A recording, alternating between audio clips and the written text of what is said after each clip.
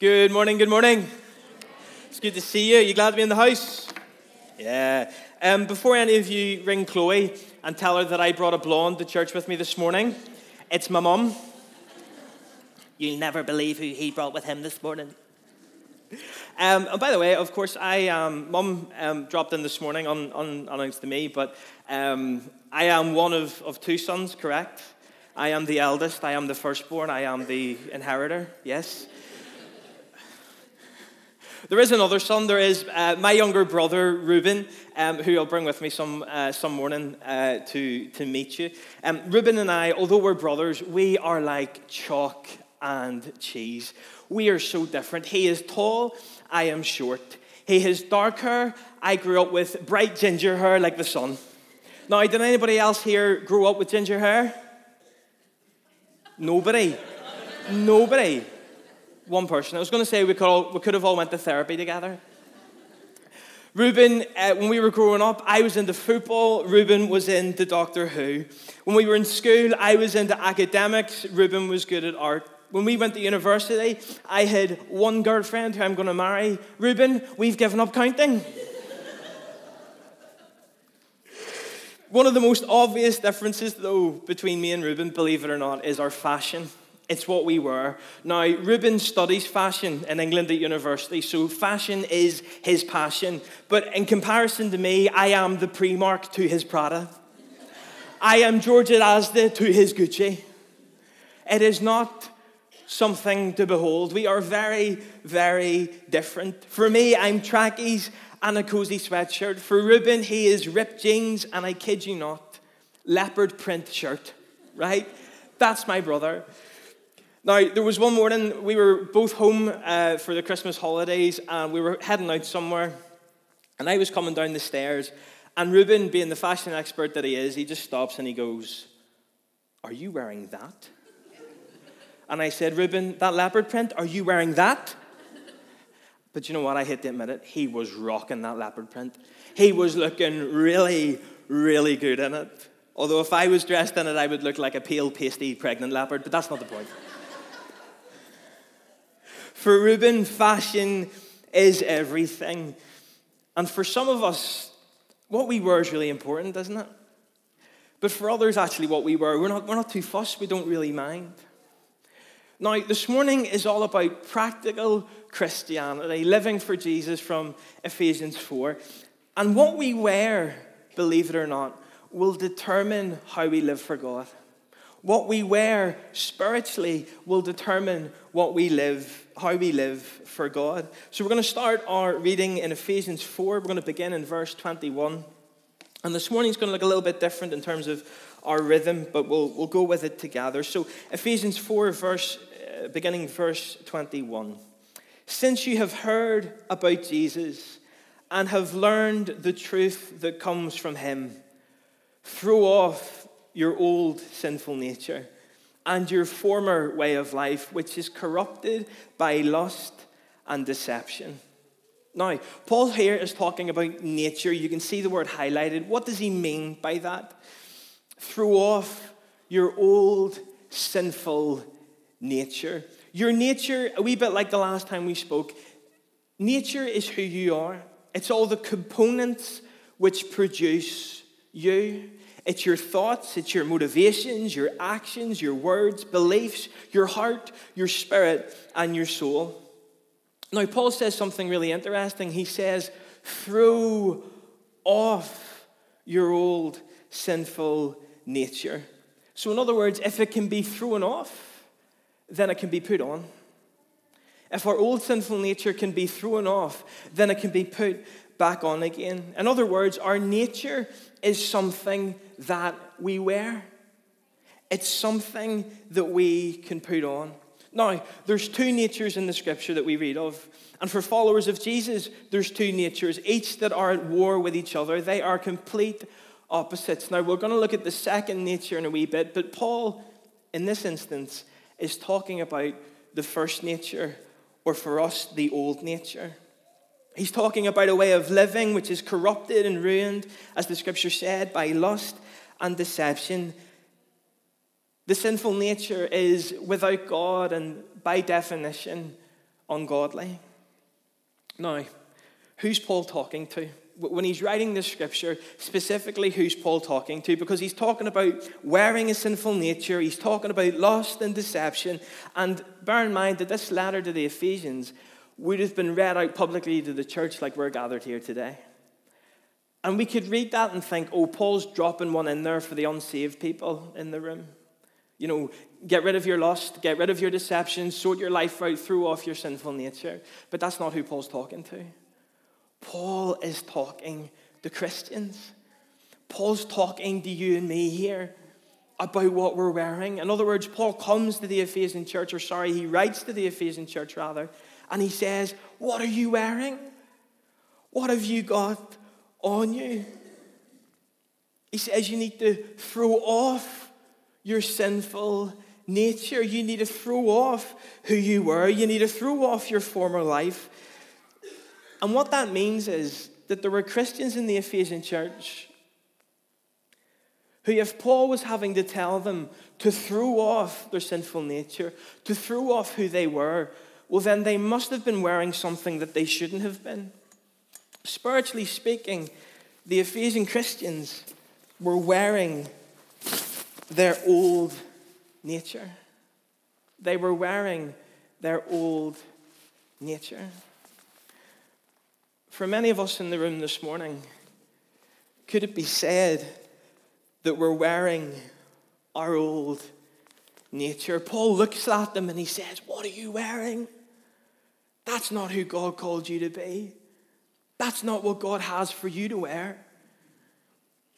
Are we wearing our old nature? Well, let's get practical. It's practical Christianity this morning, right?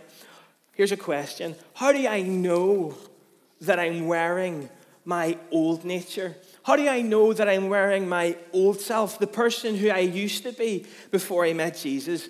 Here's 5 signs that you're wearing the old nature. This is the first verse we're going to look at. Verse 25. Therefore, each of you must put off falsehood. The first sign is telling lies. And lies are basically statements, right, that are factually untrue, spoken out with the intent to deceive. So if I tell you that it's 12 o'clock and it just so happens that my watch was wrong and I didn't realize, that's not a lie.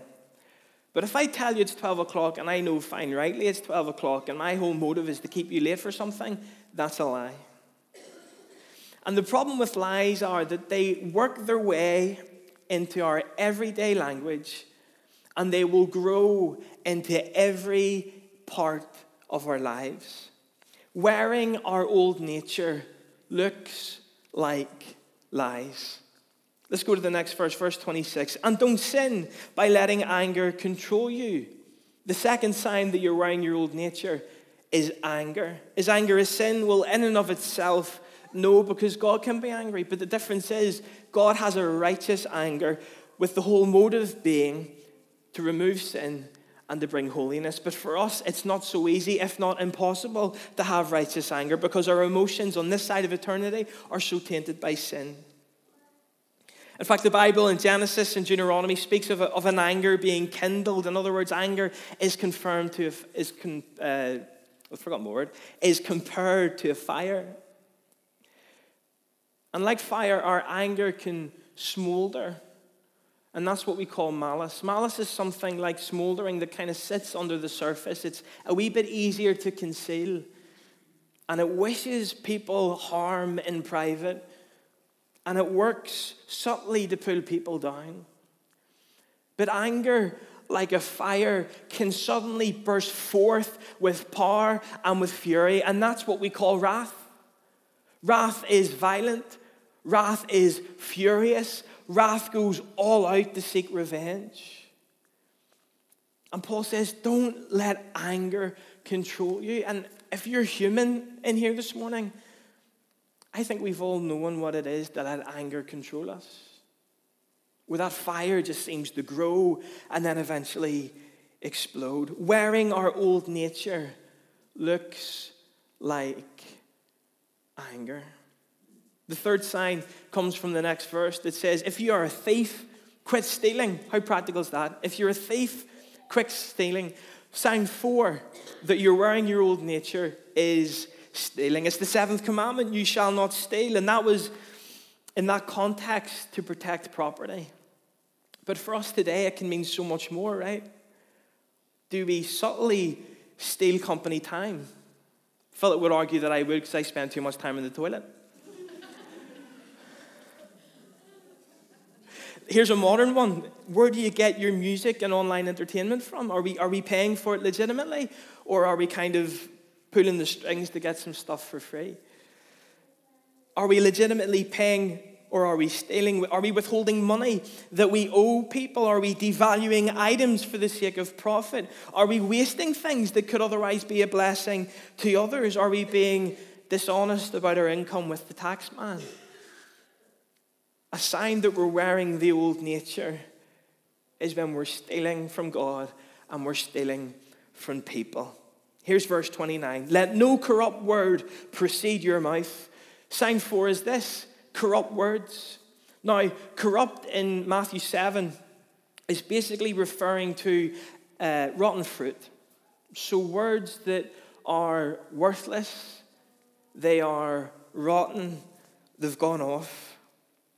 Now, when we usually talk about using our words as Christians, I think we can be guilty of settling for, well, if I don't say any of the bad words, then I'm okay. But that's not what Paul's getting at here. Paul is talking about language. He's talking about words that are completely corrupted from the inside. Words that are used to pull people down, whether they're in the room or not. Even kind words, but they're said with the wrong motivations. Words are incredibly powerful. In fact, in Northern Ireland, we're amazing at covering up our words. Now, part of our sense of humor is sarcasm, isn't it? Right? And do you know what? That's okay. But we are very good at using our sense of humor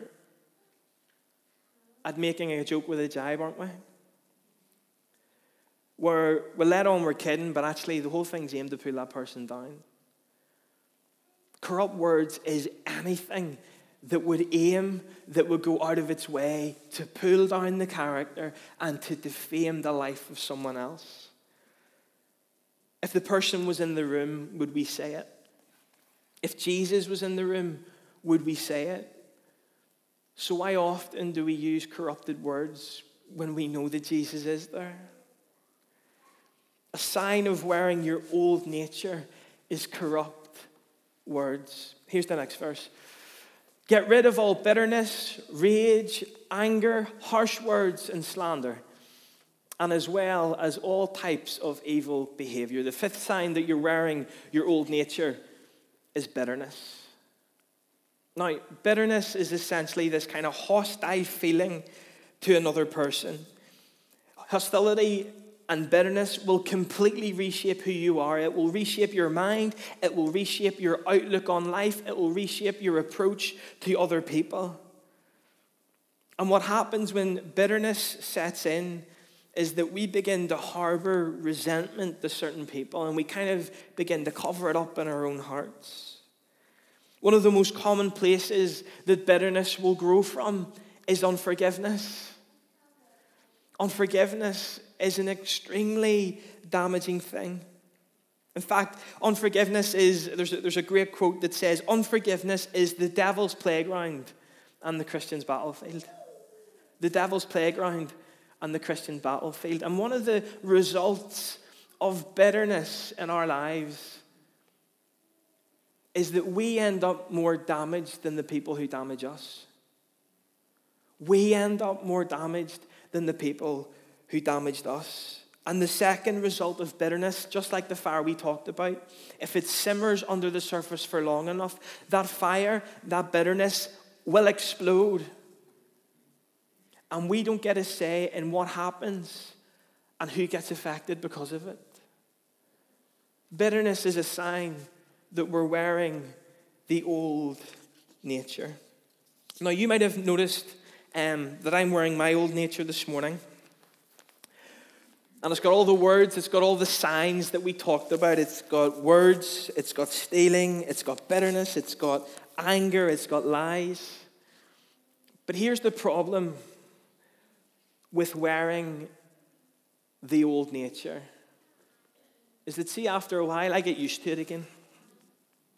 I get used to living the way I was before I met Jesus, or even if we want to put it forward a bit and say, I get used to living the way I was before Jesus sanctified me and he changed me and he's moving me toward him.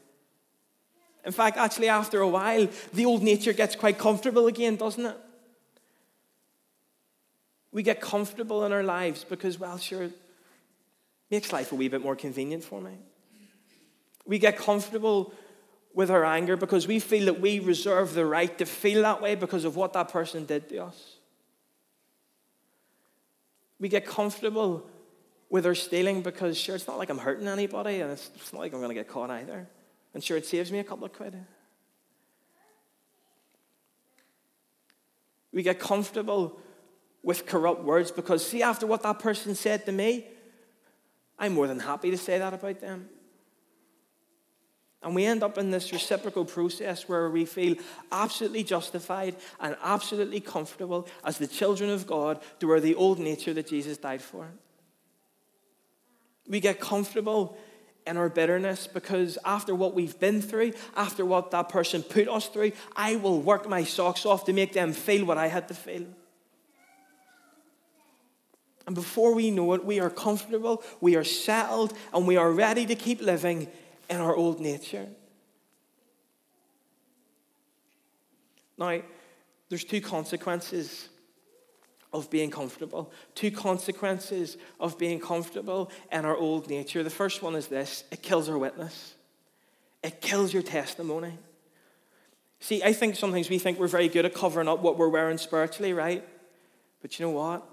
Everybody can see it. Everybody can see what we're wearing. And what happens is people who don't follow Jesus, people who don't believe in Jesus, they will look at us, they will look at what they're wearing, and they'll say, see, if that's a Christian, forget it, don't want to know. I have seen that more times than enough. Then people will look at what we're wearing spiritually and they'll say, if that's Jesus, I don't want it. The second thing the comfort will kill is us. Comfort in the old nature is killing us. This is what the book of Romans says. For if you live according to the flesh, or with the perspective of Ephesians 4, we could say to the old nature, you will die. But if by the Spirit you put to death the misdeeds of the body, you will live.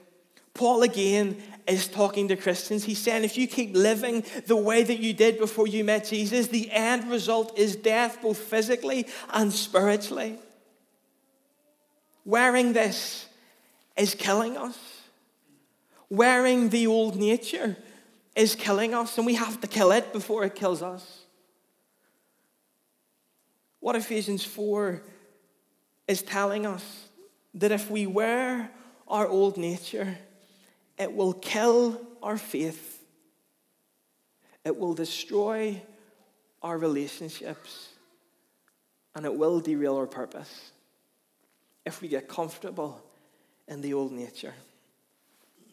But here's the good news this morning. You don't have to wear it anymore. The good news of the gospel for us this morning is that we don't have to wear this anymore. I don't have to carry it. I don't have to live with it. This is what verse 23 in Ephesians 4 says. Instead, let the Spirit renew your thoughts and attitudes. Put on your new nature, created to be like God, truly righteous and holy.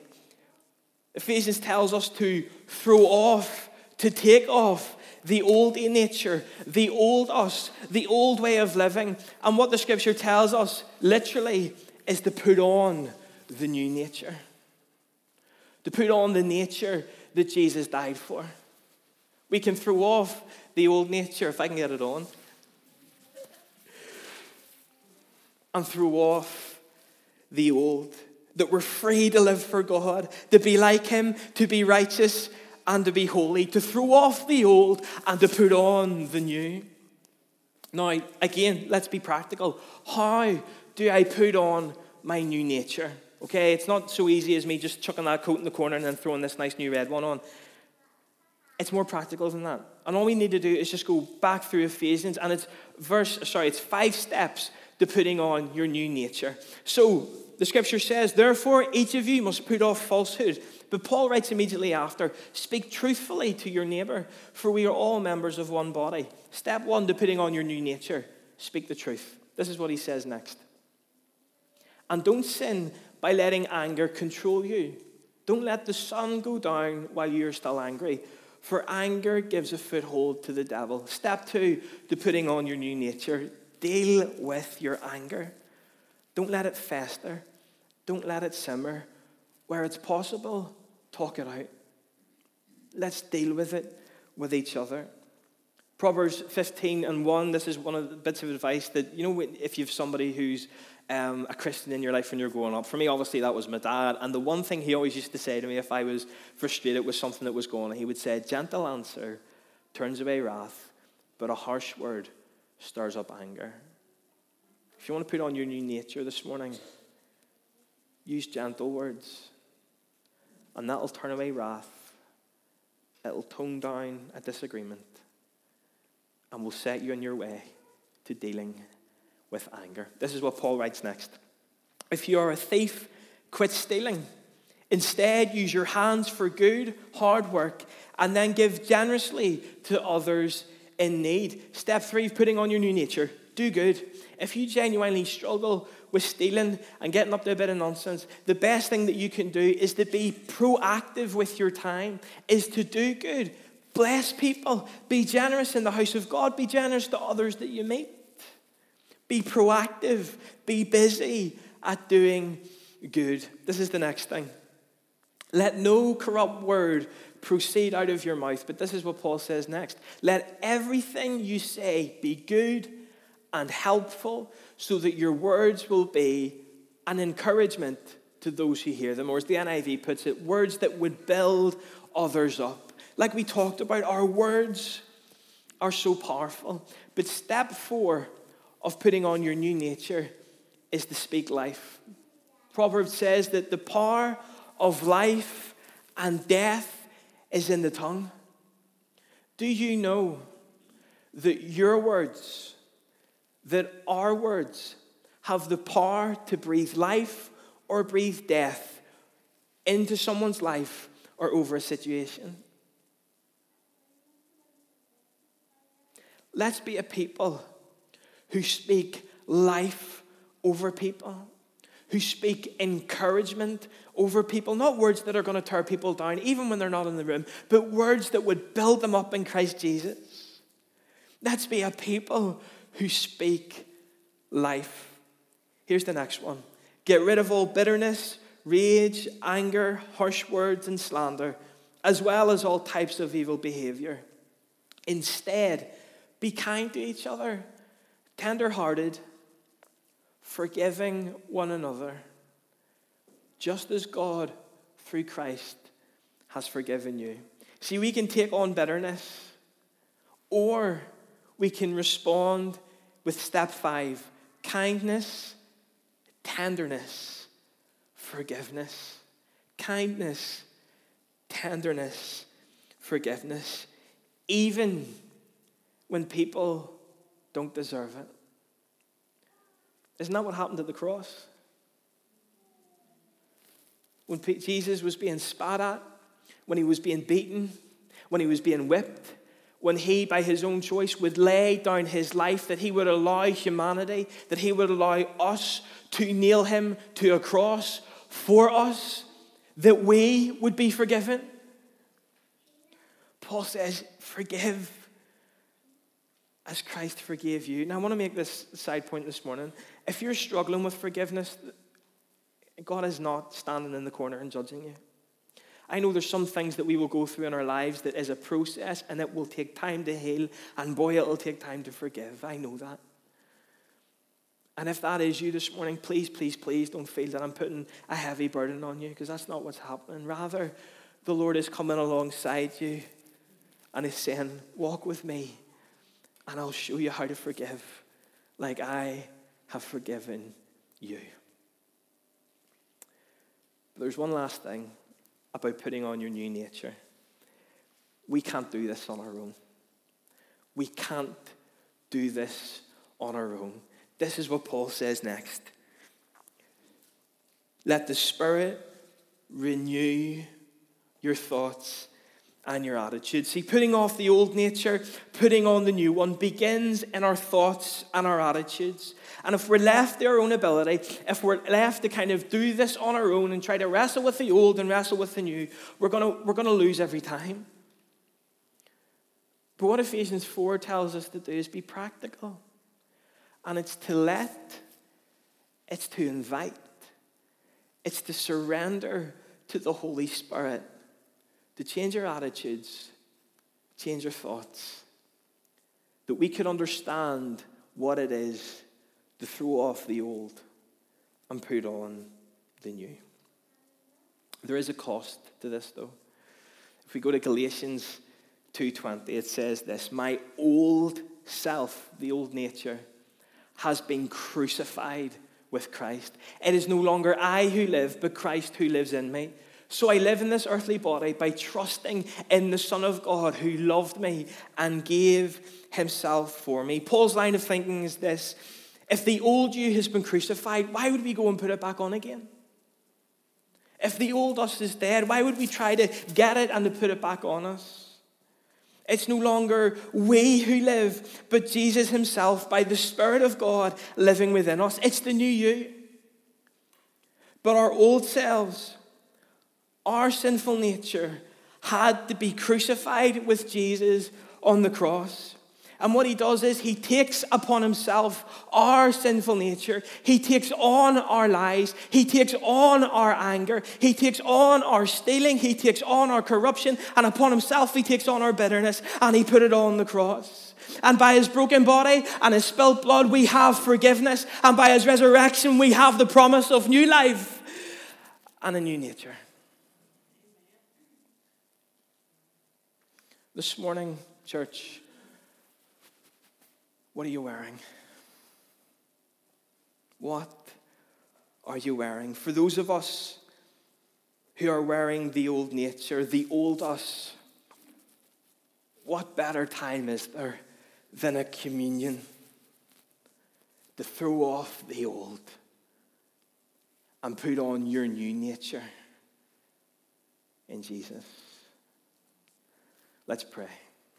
Father, we thank you for your word. We thank you for its wisdom. We thank you for its practicality. And we thank you for your Holy Spirit. You haven't left us to live this life alone. And Father, for all of us here this morning, I thank you that we don't have to live in the old nature anymore.